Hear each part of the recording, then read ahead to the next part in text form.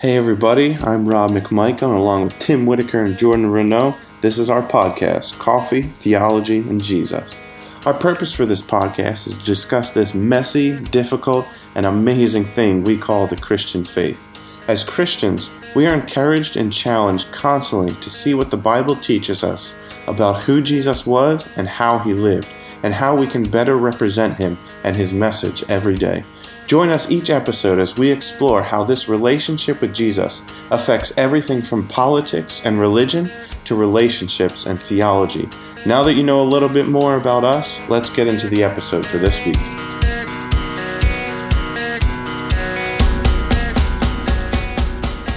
Welcome to episode number 43, where more than previous weeks, we decided to talk about things we don't really understand. We have recently been introduced to a worldview called the Divine Council to explain God's hosts of heaven that were created to rule on his behalf.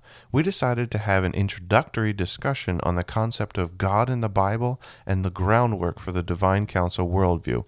We will say over and over that we are not biblical scholars, but we wanted to bring these ideas to our listeners and start a discussion about the impacts of a variety of gods with a small g ruling in the world, both still in submission to him and in rebellion to him. Join us as we jump feet first into this topic.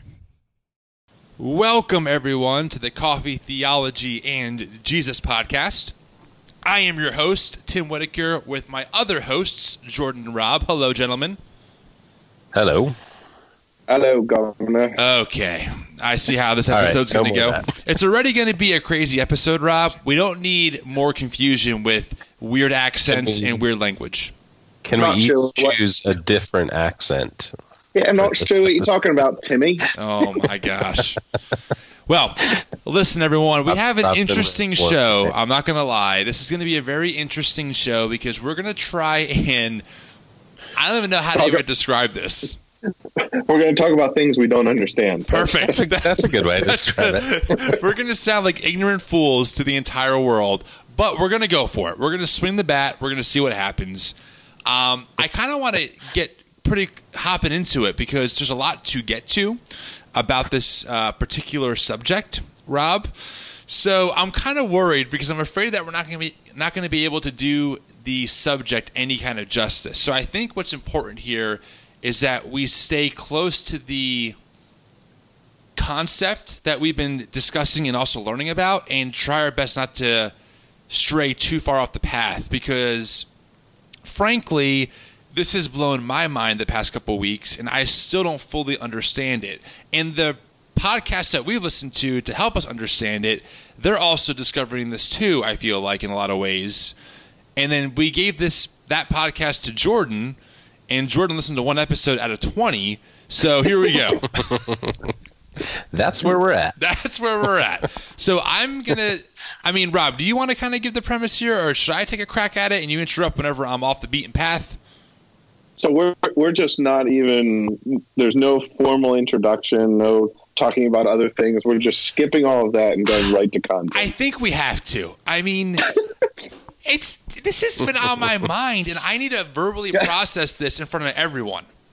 Wait, just for our listeners, just before pressing record, Tim was like, all right, here's the plan. We're going to do this, this, and this. I'm going to talk about the anagrams, and then we're going to go into the content. Fine. Whatever. We'll talk about the Enneagram first, Rob. I'll appease you and all the listeners, all right? So before we get to the main subject that will blow all of our minds and make us sound foolish, let me talk about something that I do know a little bit more about. I recently have taken the Enneagram test. Have you guys ever heard of this? Yes. No, Jordan, you have not. No.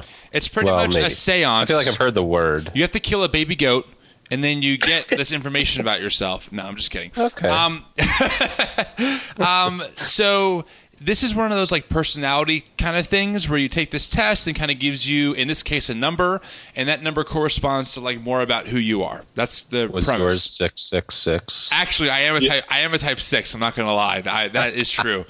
But it honestly was really accurate, and the people that I've known who have taken it, it's also been very accurate for them. So there's all different types, and they all correspond to each other, and yada yada yada. But a type 6 is known as the loyalist. So people like myself tend to be very loyal to their friends, and also tend to be thinking about like the worst case scenario a lot, so they're in their heads a lot, and they're also very anxiety prone, which for me was interesting given what happened the past year of my anxiety attacks out of nowhere. It was a very interesting correlation, but it's also helped me like understand myself better regarding how I function and how I process things, and that's also been a benefit to, I think, the topic at hand, because I think in the past, whenever I would hear about a topic in Scripture that was really foreign to me or that I didn't know how to handle, I would kind of panic and get really anxious about it. Like, well, is this the right way to believe now? Like, have I been thinking the wrong way the whole time?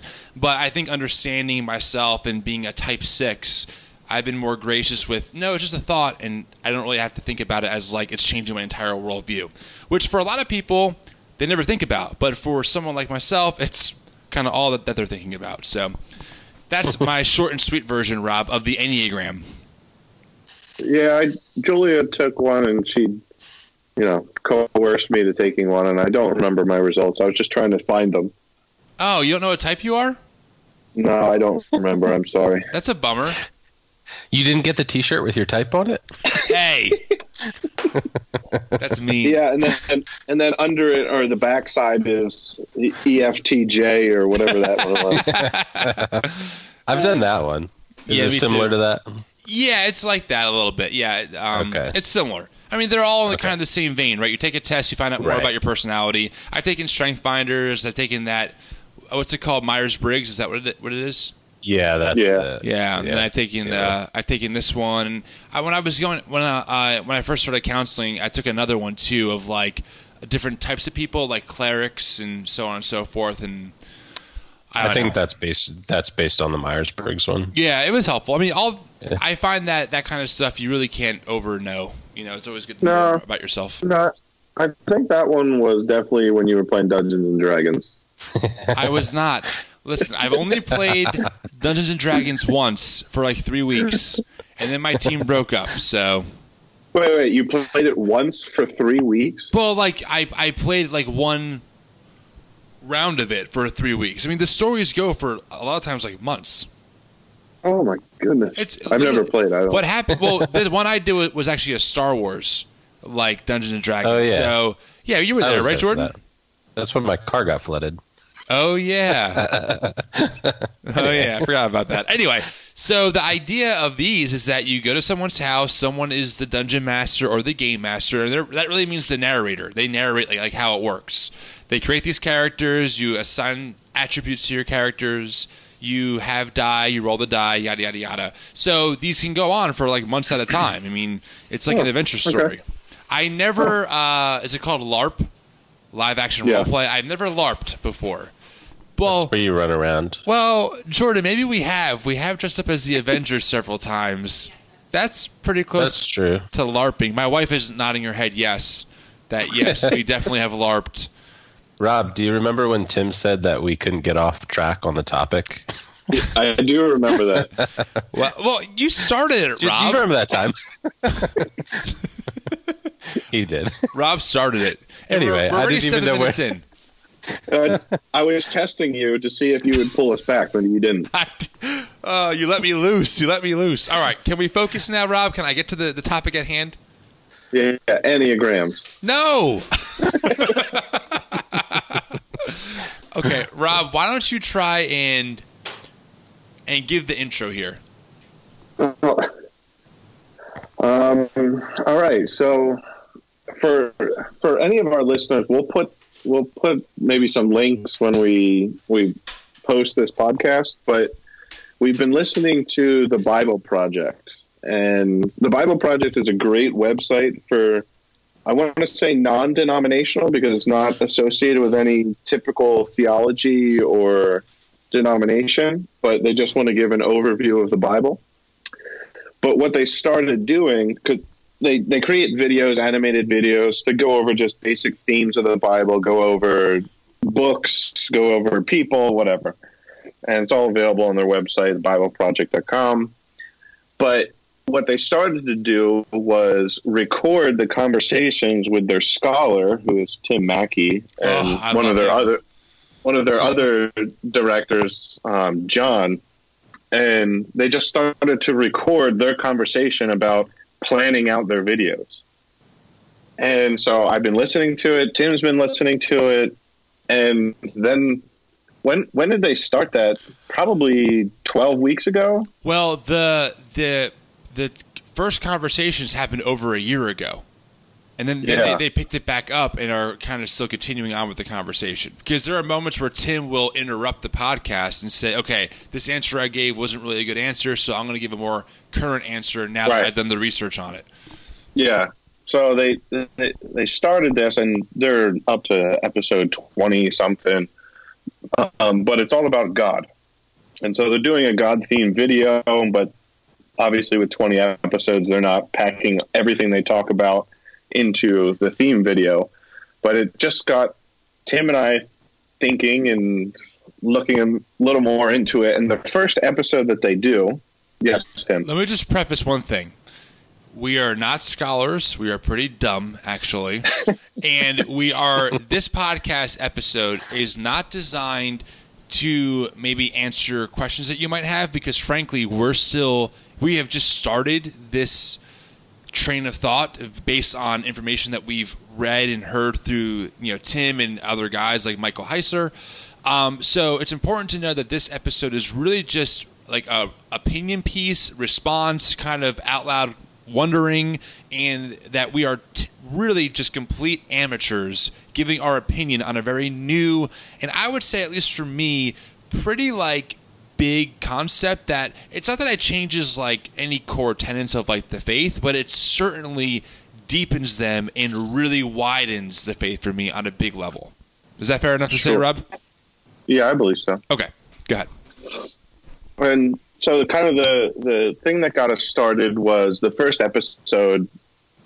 Tim seeks to define the word God. So in our modern Western minds, when we say the word God, what do we mean? And is that what the ancient Hebrew, ancient Near Eastern writers were thinking about when they wrote Elohim? And so he goes through kind of the beginnings of the Bible and goes through various examples about when they write Elohim, it just means a spiritual being. And how Elohim doesn't necessarily have to mean the God that we think of, the all-powerful, almighty creator of the universe, master of all things. It just is a spiritual being. So an angel could be described as an Elohim. In our terminology, a demon could be described as an Elohim. All of that is kind of packed into that conversation of what is Elohim? It's not what we think it is. And so it kind of brings the conversation a little back and says, okay, if there are other Elohim, it makes sense of he is the God of gods, the Lord of lords, King of kings. He's the almighty God. He's the creator of heaven and earth. Why does it give these descriptions? Because there are other Elohim.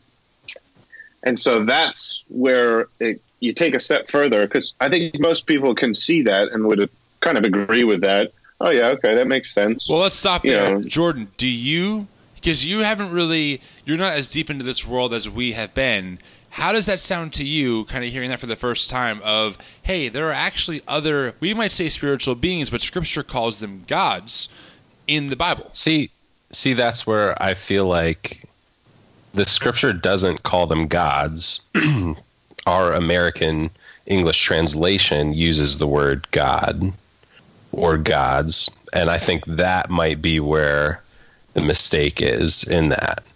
And I think they kind of got to that a little bit too, that the English word God brings with it certain connotations that kind of make it the wrong word to use in place of that word, that Elohim that the Bible uses. Yeah.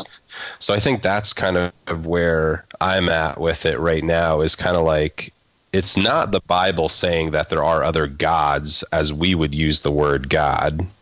We're just using the word God it's using a different word, basically. If you look at the origin, and if you go back into the Hebrew, it's using the word that we would use, spiritual being. Well, a lot of times That it's using the makes word sense. Elohim, though. I mean, the word Elohim. But that is the word that means spiritual. That's probably a more better translated into English as spiritual being, not as God. Right. I totally agree with Jordan on this but point. Tim doesn't make that point, though, in his podcast at all. Oh, no, I think he does. Are you sure? Because I just listened to it today. Well, I'm Yeah. farther along than you, Jordan, and I'm telling you, no. I mean, you definitely could be correct. They definitely make that point that the word God in English, bringing that back to Elohim, does it a disservice, and it brings with it our Western view of that word that the Hebrew doesn't have. So I agree with Jordan on that point 100%. It's kind of like it comes one direction, like from the Hebrew word Elohim being translated into English as God or gods, big G or little g, and they kind of they talk about that in our English. We use the capital G to represent the Almighty singular God that is the God of the Bible, Yahweh. And then we would use a little g God to represent like false gods, other things like that. But I do think it doesn't really work. It doesn't really work to go back the other way and then use our English word to apply it to that.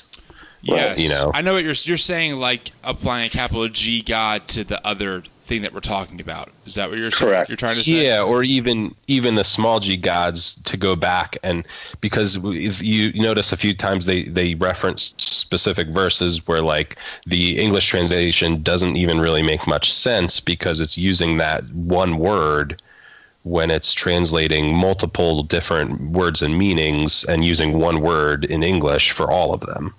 Right. And that's what it's saying is like our English word God is probably not the best word as a stand-in for all of those Hebrew words. But that's partly because of what we think when we think of the word God in English. Does that make sense? Right, but do we think wrongly? Do we use a wrong definition of God in English that we're then applying to it, or are we just thinking of something different? It's probably, I'm assuming, and again, talking off the top of my head, I think a little bit of both because, like, for example, whenever we hear the word, like, false gods, I think what I always thought about was, he doesn't really exist, a God that isn't really there. But I think that there's a spiritual being that definitely could exist, that people are worshiping, that is not the true Yahweh God. Right. But I've always grown up to think, a false god's like, your God doesn't exist. The Babylonians, they were just false gods that never really were there. But really, they were something that they were worshiping. It just wasn't the almighty, transcendent Yahweh, God of gods, King of kings, so on and so forth. Right. And I was always brought up being taught that many of the other little g gods that are worshipped in other cultures and religions throughout history and even currently could actually be real spiritual beings, whether that is a demon or that something we would describe as a demon or whatever it is, that it could be a real spiritual being involved in that somehow. I was always taught that growing up, at least when I was old enough to understand that concept. So maybe that was just a different. Yeah, it definitely could have been. I don't know. I think what's, in particularly this part of the conversation, what has like made me think a little bit is that I just kind of always assumed that word God in Scripture meant one thing, and that false gods, or that like even like sons of God was like it's not like a. Whoa, I'm echoing real bad. Oh. Am I still there? Was that you, Rob? Sorry, yeah, that was me. Wow. You ruined my whole train of thought.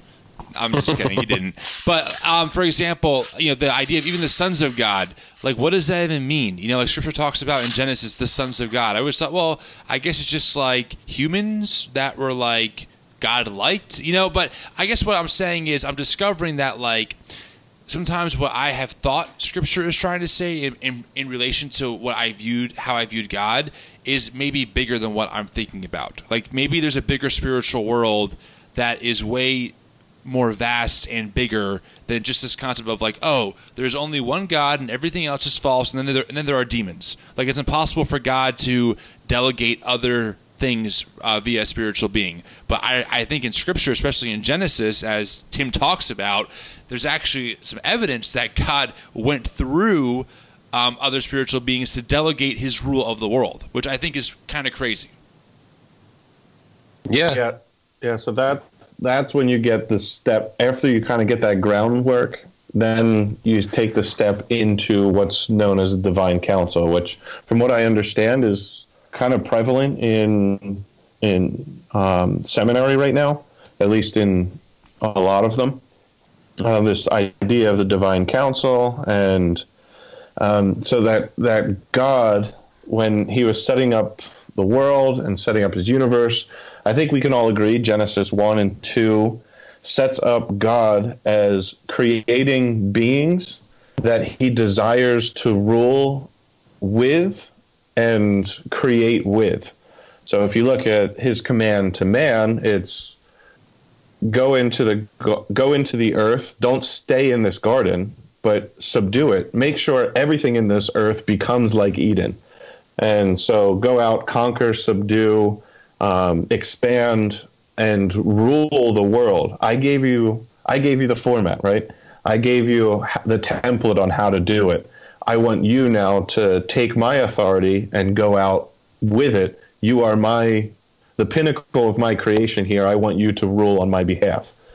And it kind of the whole story of the Bible comes back to that point. But we see that both in the terrestrial land and the celestial spiritual world, that God used man on the earth as his ruling mates. We can say he gave his authority to humankind to rule on his behalf.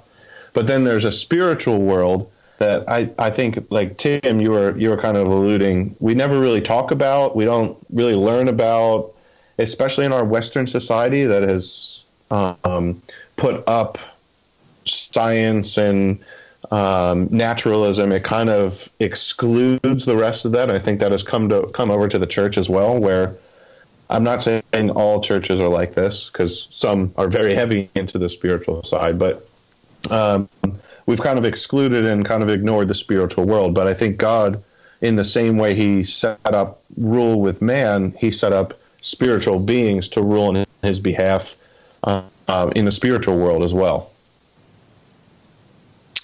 Yeah, I think that was, like I was saying before, like I guess my thought with this whole concept was I was a little confused what the big deal was. Maybe in your reaction to it, Tim. And not that it's not a big deal, but I guess because I felt like I was kind of brought up being taught that yes, there are other spiritual beings that have power and influence in our world, either for good or not, and that they have been appointed so by God. Yeah. Well, yeah, I guess I guess you're just super enlightened and way above all of us. I guess Jordan. So. I guess so. Wow. Shocker. No, yeah. I mean, not to me, but. Wow, not to me. Can you? Unbelievable. Well, that was going to be my question to you. Is like, what about this? Like, I understand. Like, it's an interesting concept. Okay. And it's cool. I'm frankly. What's important about this to you? I guess what's is my important question. to me, frankly, if I'm thinking, and again, I'm still chewing on like this whole idea, and the reason why for me is because I've always, and this could be. Maybe I just bad assumptions on my part, but I've always thought that, okay, it's a singular God who just works through the world. Like, I'm interacting with God, I'm interacting with Yahweh all the time, and like that's just how it works. Like, there's all the demons that are just bad angels. Then you have God's angels that are like, I don't even know what they are. They're kind of human with wings, which isn't even a biblical concept. But yeah, exactly. But that's how you kind of see them, you know. And people ask for the angels to watch over you, and then I have God who's like orchestrating all the things like in the background and like just doing his thing. But in reality, what it seems like on the surface of what we're discovering is that God actually uses other spiritual beings to work on his behalf in the world. And to me, that's a very big deal because it kind of expands, helps me make more sense of the world. Like, for example, there's a part in Genesis that Tim talks about where essentially there was the human rebellion, there was also the spiritual rebellion. All right? Mm-hmm. And so it's like, okay, it's like, so I've always, I don't know, I don't want to ramble, but I've always kind of thought about, like, well, how as a Christian do I reconcile like all of like these other religions that people like, have spent their whole life in, whether it's Islam or Hinduism or Buddhism, and it helps me to understand and make more sense of that kind of stuff when Scripture talks about a spiritual world that was fallen, or that is working with God to restore the world, not just humanity. So those kinds of things help me make more sense of like gaps I've had in my own belief system of like, yeah, like how does this work? Where do these religions come from?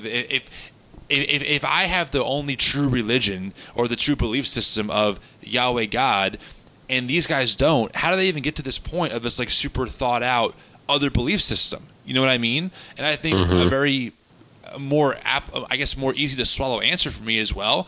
Either perhaps they were part of the fallen spiritual world. That's what we're looking at. It's actually a very real thing. It's actually a very real thing that they're worshiping. They're actually involved with it on a very high level of the part of the spiritual world.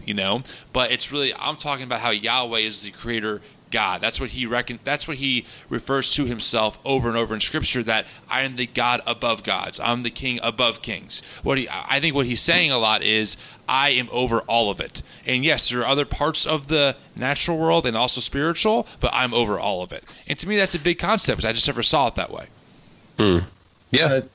I think where it came in to be a bigger deal, at least for Tim and I, was when it started to explain other things better than our previous understanding did. So when you go through, and Tim mentioned the spiritual rebellion of Genesis 6, where God put the barrier between the human population and the spiritual population, and they broke that barrier. So the sons of God came and had children with the daughters of men, and that's where these giants came from, and they lived on the earth and all of that.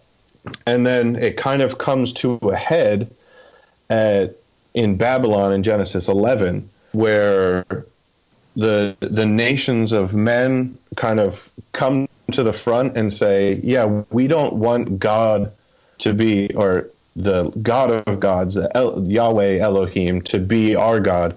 We want something else. We want to be our own gods, and we reject him. And at that point, God gives over the nations to the God that they want.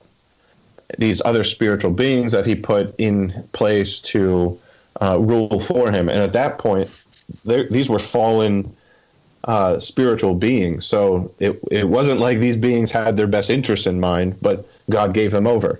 We see that, I think, mirrored in Romans 1.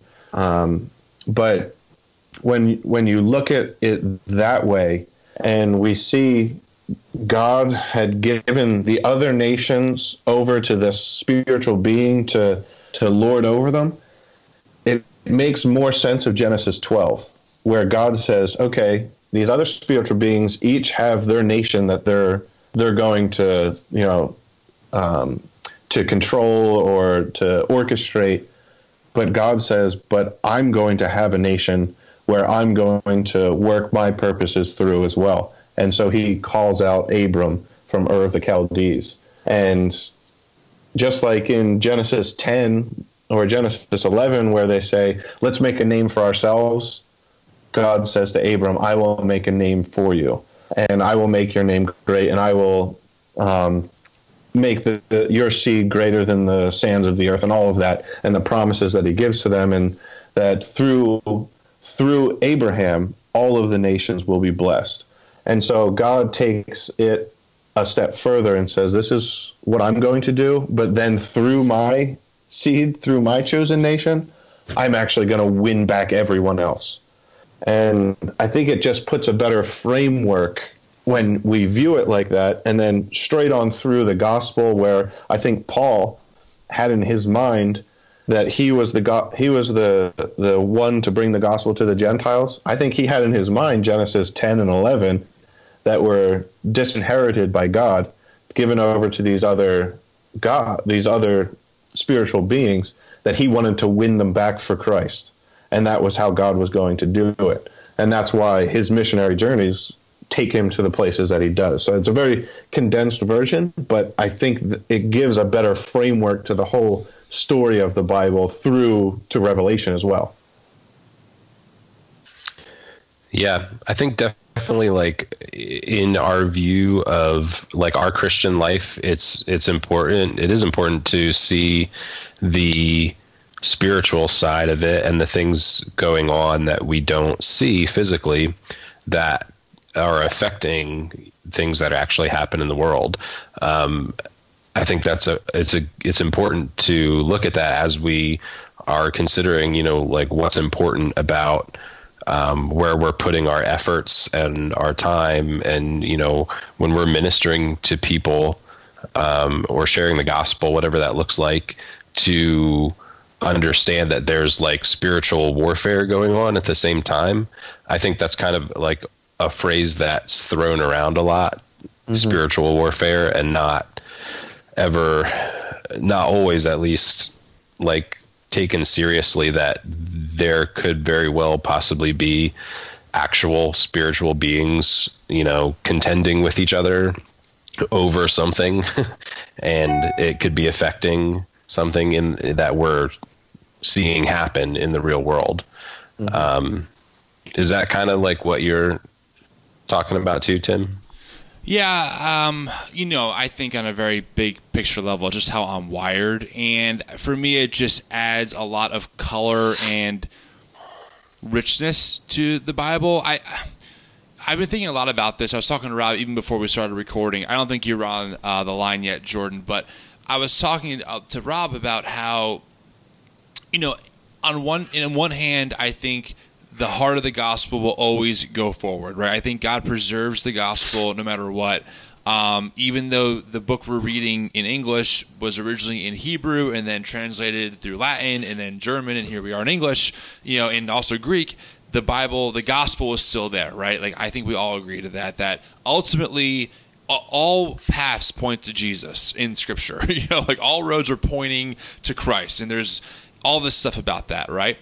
So I think that's great. But then I also think about how much maybe personally I've missed on understanding how, like, all of like the undertones that link things back to Christ and to like God restoring things back to how they're meant to be. Like, that seems to be this like theme that we're starting to uncover, of like this God who is at the heart of who he is a community of love. Like, everything was born out of love with this God, and how after the rebellion, God's like, I am going to redeem everything. It's not just the human race. I'm going to redeem the spiritual realm. I'm going to redeem the physical realm. And I'm going to redeem the part that is like half in and half out, the human race, So for me, it's kind of like, I was telling Rob, I said the analogy I thought of was, imagine if I told someone, hey, Lord of the Rings is about a guy who has to throw a ring into a volcano.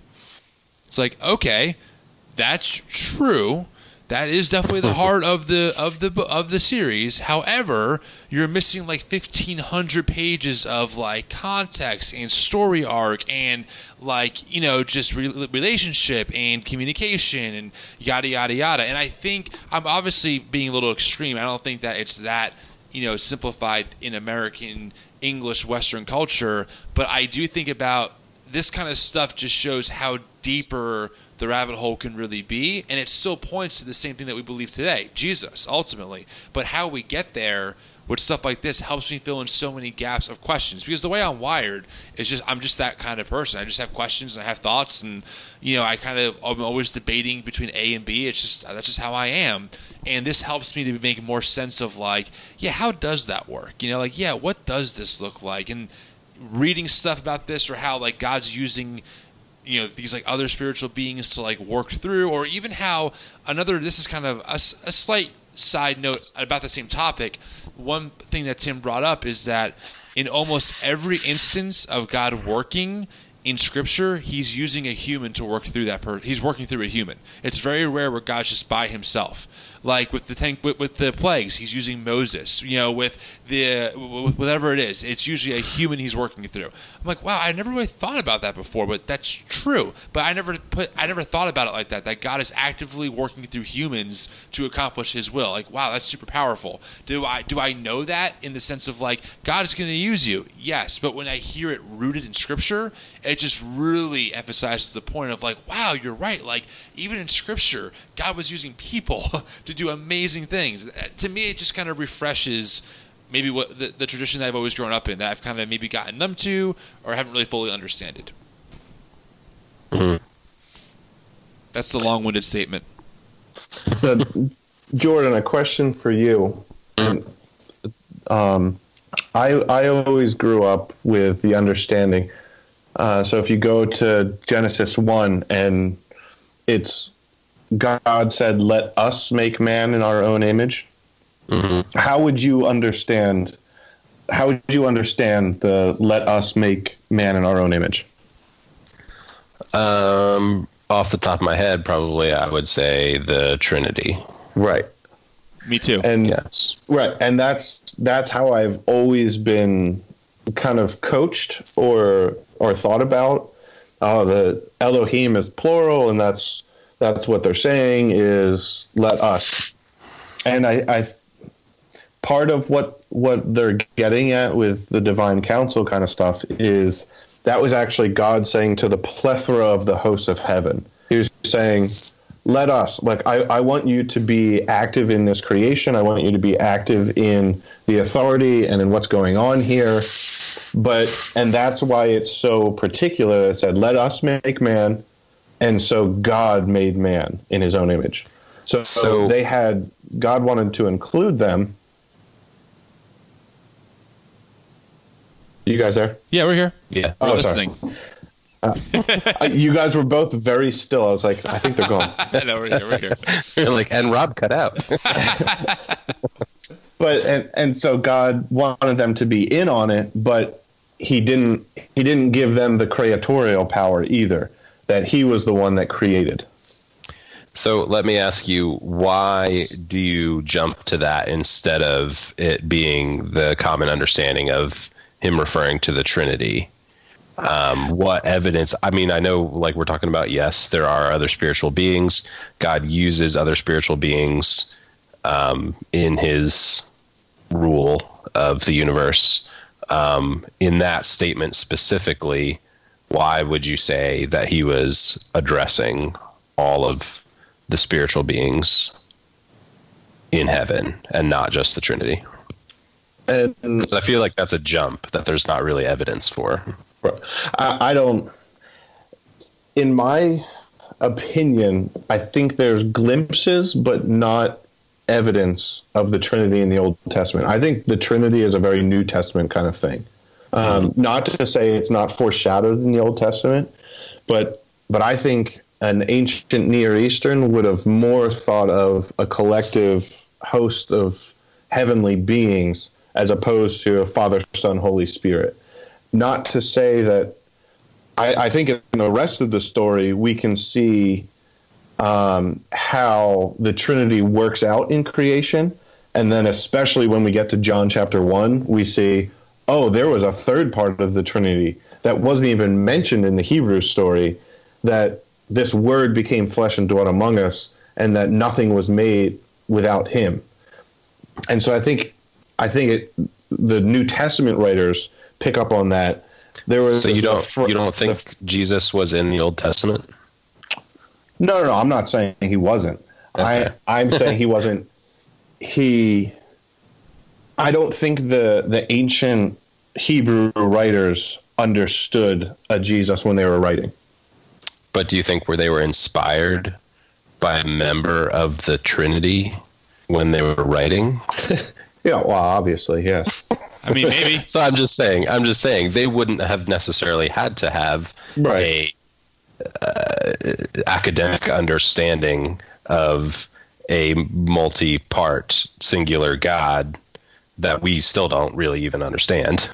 Right. In order to put something in there like that, which was a reference to. Well, there is a view.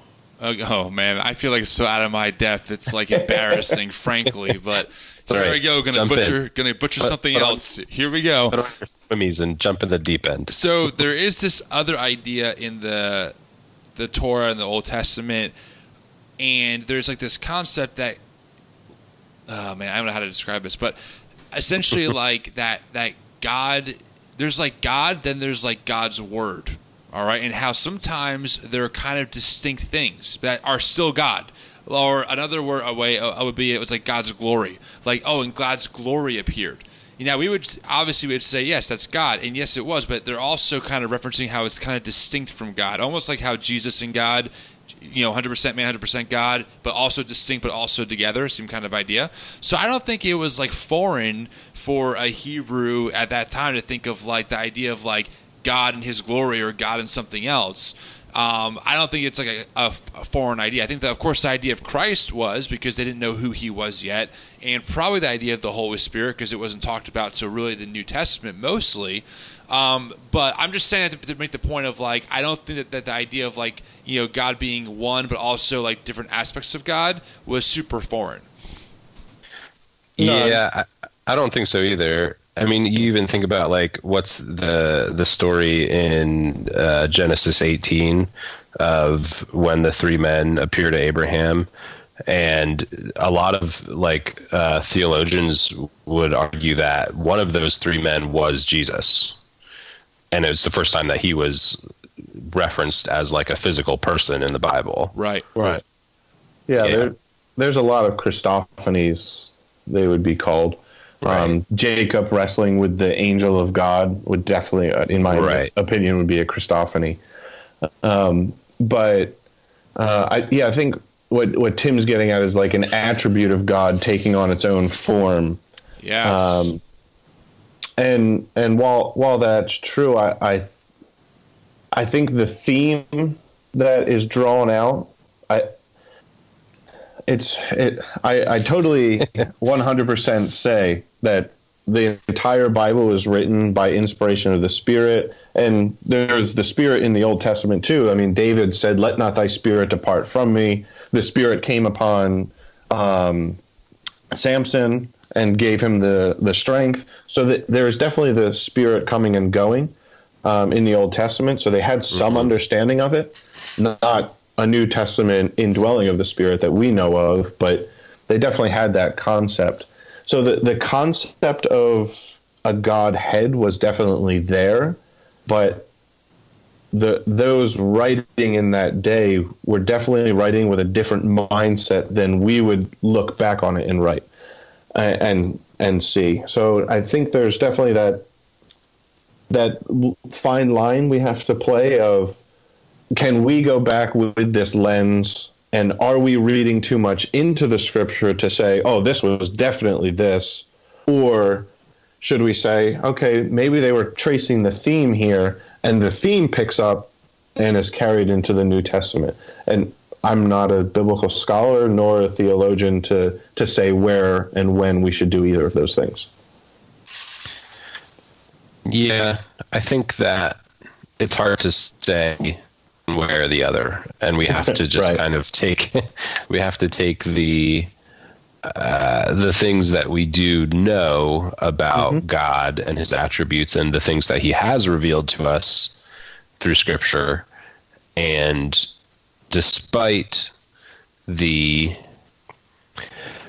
I guess I look at it this way, like all of Scripture, like I have a hard time separating sometimes the Old Testament and the New Testament and looking at the writers of it, because for me it comes down to the simple thing, and you just said it too, just the simple aspect of this whole work that we have of the revelation of God, of himself to us, and his story and his plan that we call the Bible, was a single work by the Holy Spirit.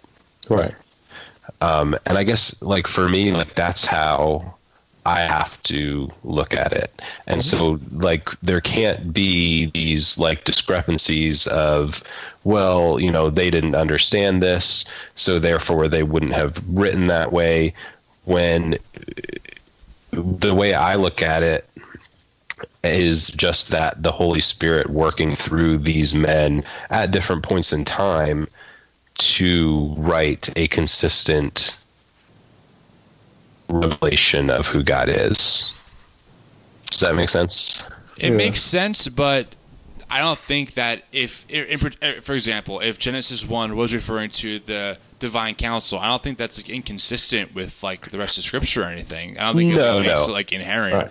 And I also think too that we have to be, and this is maybe more of we might disagree on this a little bit, Jordan, but while I definitely am in the same camp as like that God or the Holy Spirit, whatever you want to call it, you know, inspired men or people to write the book that we have now, I also don't want to take away the fact that the Bible was written over many years by real people who were human and probably didn't even know. I don't think that they were somehow possessed and like, oh, I'm in spirit mode now. Okay, here's what I'm writing. Okay, here's how it works. I think we're probably writing like how if I was going to write a book, you know, I probably wouldn't even be aware if God was speaking through me about a certain book. I don't think I would be aware of that, right? And I don't know. I don't want to make it just, it's just a human book, because I don't think it is. But I also don't want to like, it was just beamed down from heaven itself into the language that we have now, and this is it. Like every word is perfect. Like in the sense of every translation is perfect. We had the full context. I think that we're missing some of that. We're missing that it's a very Jewish book, that it stems from Judaism, that these people had a Hebrew mindset was way different than an American Western mindset, and therefore some things to us are going to make not a lot of sense at all, because we just don't know the history and culture of the Jewish people. Now, does that mean that the heart of the Scripture or that Scripture itself is lost? By no means. But I think that we just don't know how to read some of this sometimes. We're like, what is going on in this book? Yeah, I think I agree with you that like I feel like we need to position our mindsets to be closer to the people who were writing and who were receiving this originally. I don't disagree with that. I think that what you said of like the Holy Spirit like beaming this down into these people's minds and going into a trance and writing, I think that would almost lessen the evidence, in my mind at least, is like, yeah, these people were human and they were flawed and they were writing, and the Holy Spirit worked through them anyway without them even knowing or realizing it, to do this crazy work, you know, over thousands of years. I think the Gospels are a perfect example of that. You have 4 different stories about the same Jesus from 4 different angles, because it's written by 4 different men at 4 different times. And so we see clearly that the writers had the freedom to write things from their perspective and their knowledge at the time. And you can see John clearly had a longer time to kind of think about things and think about who was this Jesus and kind of reflect on his claims. So his recollection and his story of Jesus is so much deeper and richer than the synoptic gospels would be. But and so I think we get that point that Tim's making is we can't take the humanity out of the Bible either. Yeah, obviously, we're getting ready to wrap up a little bit, and I guess if I'm trying to sum up like what this experience so far, or what this like even knowledge has taught me, is that God and Scripture and the Bible go way beyond my Western post-Reformation categories. I'm not saying that how I always saw the Scripture is false or wrong, that by no means, but I'm realizing that God is way inside and way outside of those categories, and that he has worked in way bigger ways than I can really fathom through humanity in totally different cultures and mindsets and contexts. And he has worked, and he is redeeming people, and he is saving people to himself. And that's powerful, in particular for someone like myself, because it's just, I think, just again, the way I'm wired, it's just very easy for me to fall into like tunnel vision of like, this is the only way. And I'm just kind of understanding, I think, for the first time and maybe a long time or ever, that God is beyond my own categories. God is beyond, I think that in the fundamental tradition that I grew up in, I have learned a lot of good things, but I've also was always kind of implied like, well, this is the only right way to interpret Scripture. This is only the right way to view it. This is definitely only the right way to see this thing. And the deeper I go down this rabbit hole, the more I'm like, wow, no, not at all. This is actually way deeper and way richer than just a Western postmodern view of like these what we think are black and white verses. It's just not that simple all the time when it comes to the deeper things of Scripture. Yeah. I find that comforting personally to know that. I mean, it just kind of reinforces like what we would say we believe about God, that he's, bigger and beyond what we can fathom and comprehend. And it just reinforces that even what he has showed us of himself is so much deeper and richer than what we thought. It's like we have this starting point, like you're saying, Tim, like what we grew up learning and what we've been taught, and then we're kind of in this like, this is how it is, and then we realize that, oh, wait a minute, the Bible is so much deeper than that, and the things that it teaches us about God are so much richer and beyond what we thought. And then you can take that even a step further and say, there's so much to God that hasn't even been revealed to us through the Bible. I believe that for sure. Yeah. And I feel like that's comforting, honestly. Yeah, I think I'm learning how to make that comforting. At first, I'm going to be real honest, this was very anxiety inducing. Like having like your foundations kind of wobble a bit because you're just, I don't know, it's hard for me to put words to it, but it was at first very just like worrying, like, wait, did I believe the wrong thing? And it's not, of course, coming out of it, it's not really about that. It's just a deeper understanding. But I think for me, where I'm at in my life, and even like, in like my relationship with like God and what I'm discovering about him through just people who are way wiser than me or any of us, and who have like committed their entire lives to like understanding this book better. I think that I tend to fall more out of like the mainline fundamentalist movement I grew up in. Not that I think it's like necessarily wrong. I just think that it's a little too narrow for me. Like I was really just taught like, okay, and by taught, I don't mean like my parents. My parents were great, but I think like my Sunday school teachers are just like certain preachers I sat in front of for a lot of years. You just kind of had this view of like, we're interpreting it right. Everyone else on the whole world is wrong unless you have this like specific postmodern, post-reformed Western view of this Scripture, and like there's really no other way to interpret it. Here's what it is. And I'm at the point now where I'm like, you know what? Like I think God is calling people to himself in all different kinds of ways that lead back to Christ. And I think it's way beyond me and like, oh, if you didn't pray this one prayer one time, sorry, you're out. But if you prayed this prayer this one time, oh, you're definitely in. I just don't think it's that simple. I don't know how else I can say it. I don't think that's biblical. I don't think it's healthy. And frankly, if I'm really being maybe almost too honest now, it has ended up that mentality has actually ended up being very anxiety inducing in my life and not freeing at all, because I've spent so many years worrying like, well, am I in or am I out? Did I pray the prayer right? Did that person pray the prayer right? Like what happens after this? And like that's very worrisome when you've been taught that you have to pray this prayer and walk down this aisle and say these words. That's the only way. It's like I think about what about the other 10 billion people who haven't prayed that prayer? Does that just mean automatically like that they're out? I wonder that sometimes. I think it's bigger is all I'm trying to say. I'm ranting, but I think it's bigger than just like this one view is all I'm trying to get to. I agree with that. Yeah, and I think what this definitely brought out, and as we I'm still looking into this, I'm still studying it, and looking at new resources, but what it's bringing together is tying together the whole message and theme of the Bible, bringing out a new perspective to look at the message of even the gospel, to look at God in a new way, to look at his purposes in a new way. But ultimately it comes back, and it doesn't change the fact that you were just on, Tim.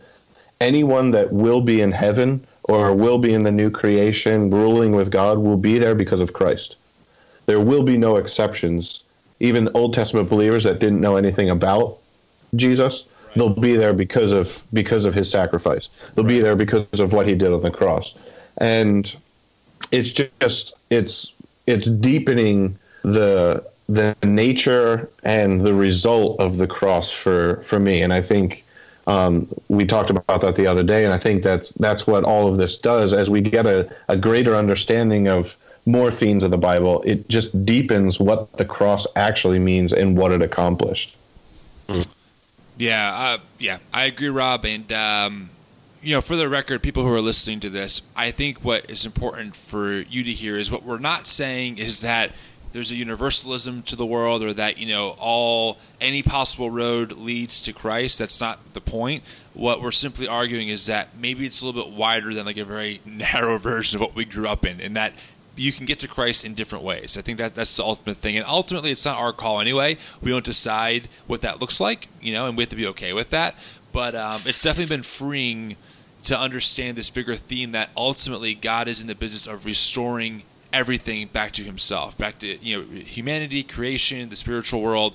That's what God is doing through people and through spirits, through spiritual beings over time. I think it's super powerful.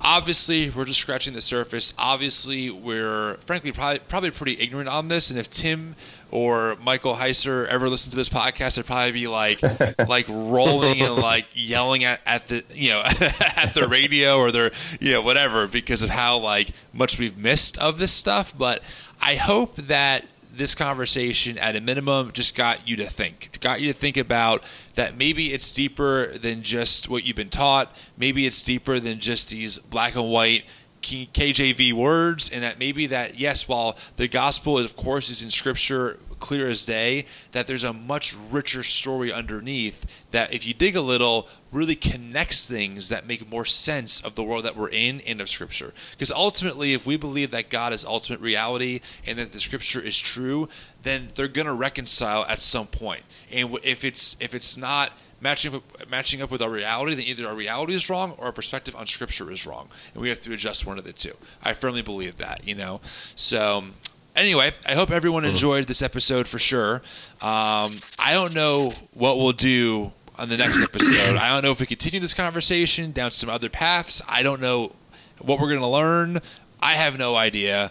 But I hope you guys stuck with it, and forgive us for our rambling sometimes. And I don't know. Sometimes I feel like we're not very clear. Then I listen to it back. Actually, it was pretty clear. So hopefully we got our point across. Yeah, there will definitely be an update to this episode as we search in it. So if you are in this theology and you're like, hey, you know what? I've actually looked into this before, and these are my thoughts. We'd love to hear them. Yes. A couple of resources we recommend. The Bible Project, that podcast, first off, it's amazing. Tim and John are great. And what I like about John, by the way, is John's kind of like the voice of like where I was in the beginning. Like, well, Tim, that sounds like weird. Like, this makes no sense. And I also appreciate that Tim is humble enough to say, this sounds crazy, but here's what I think Scripture is really saying. And I can appreciate that, because sometimes it's just not an easy pill to swallow, frankly, because it's hard to understand. But so yeah, the Bible Project podcast is great. Exploring My Strange Bible, another podcast by Tim, is great. And then Rob, what is Michael's podcast? His is the Naked Bible podcast, and then he also has a website for all of it, because he is big into some of the paranormal stuff, and that's kind of where his ministry ends. He has a book, The Unseen Realm, and then he has a website, drmsh, I think is his website, .org, drmsh.org. And there's a lot of resources on there as well that I'm kind of sorting through. Great. Well, if you made it this far, please give us your feedback. Tell us what you think. Tell us if we're crazy. Would love to hear it. Would love to continue the conversation. Yes, that's all I got. Thanks for tuning into the show, and we'll see you guys next time. Thanks for checking out the Coffee, Theology, and Jesus podcast. You can always drop us a line on Facebook or through our email, podcast@coffeetheologyandjesus.com, as we'd love to hear from our listeners. Until next time, drink coffee, discuss theology, and love Jesus. But where's the water? What's your plan?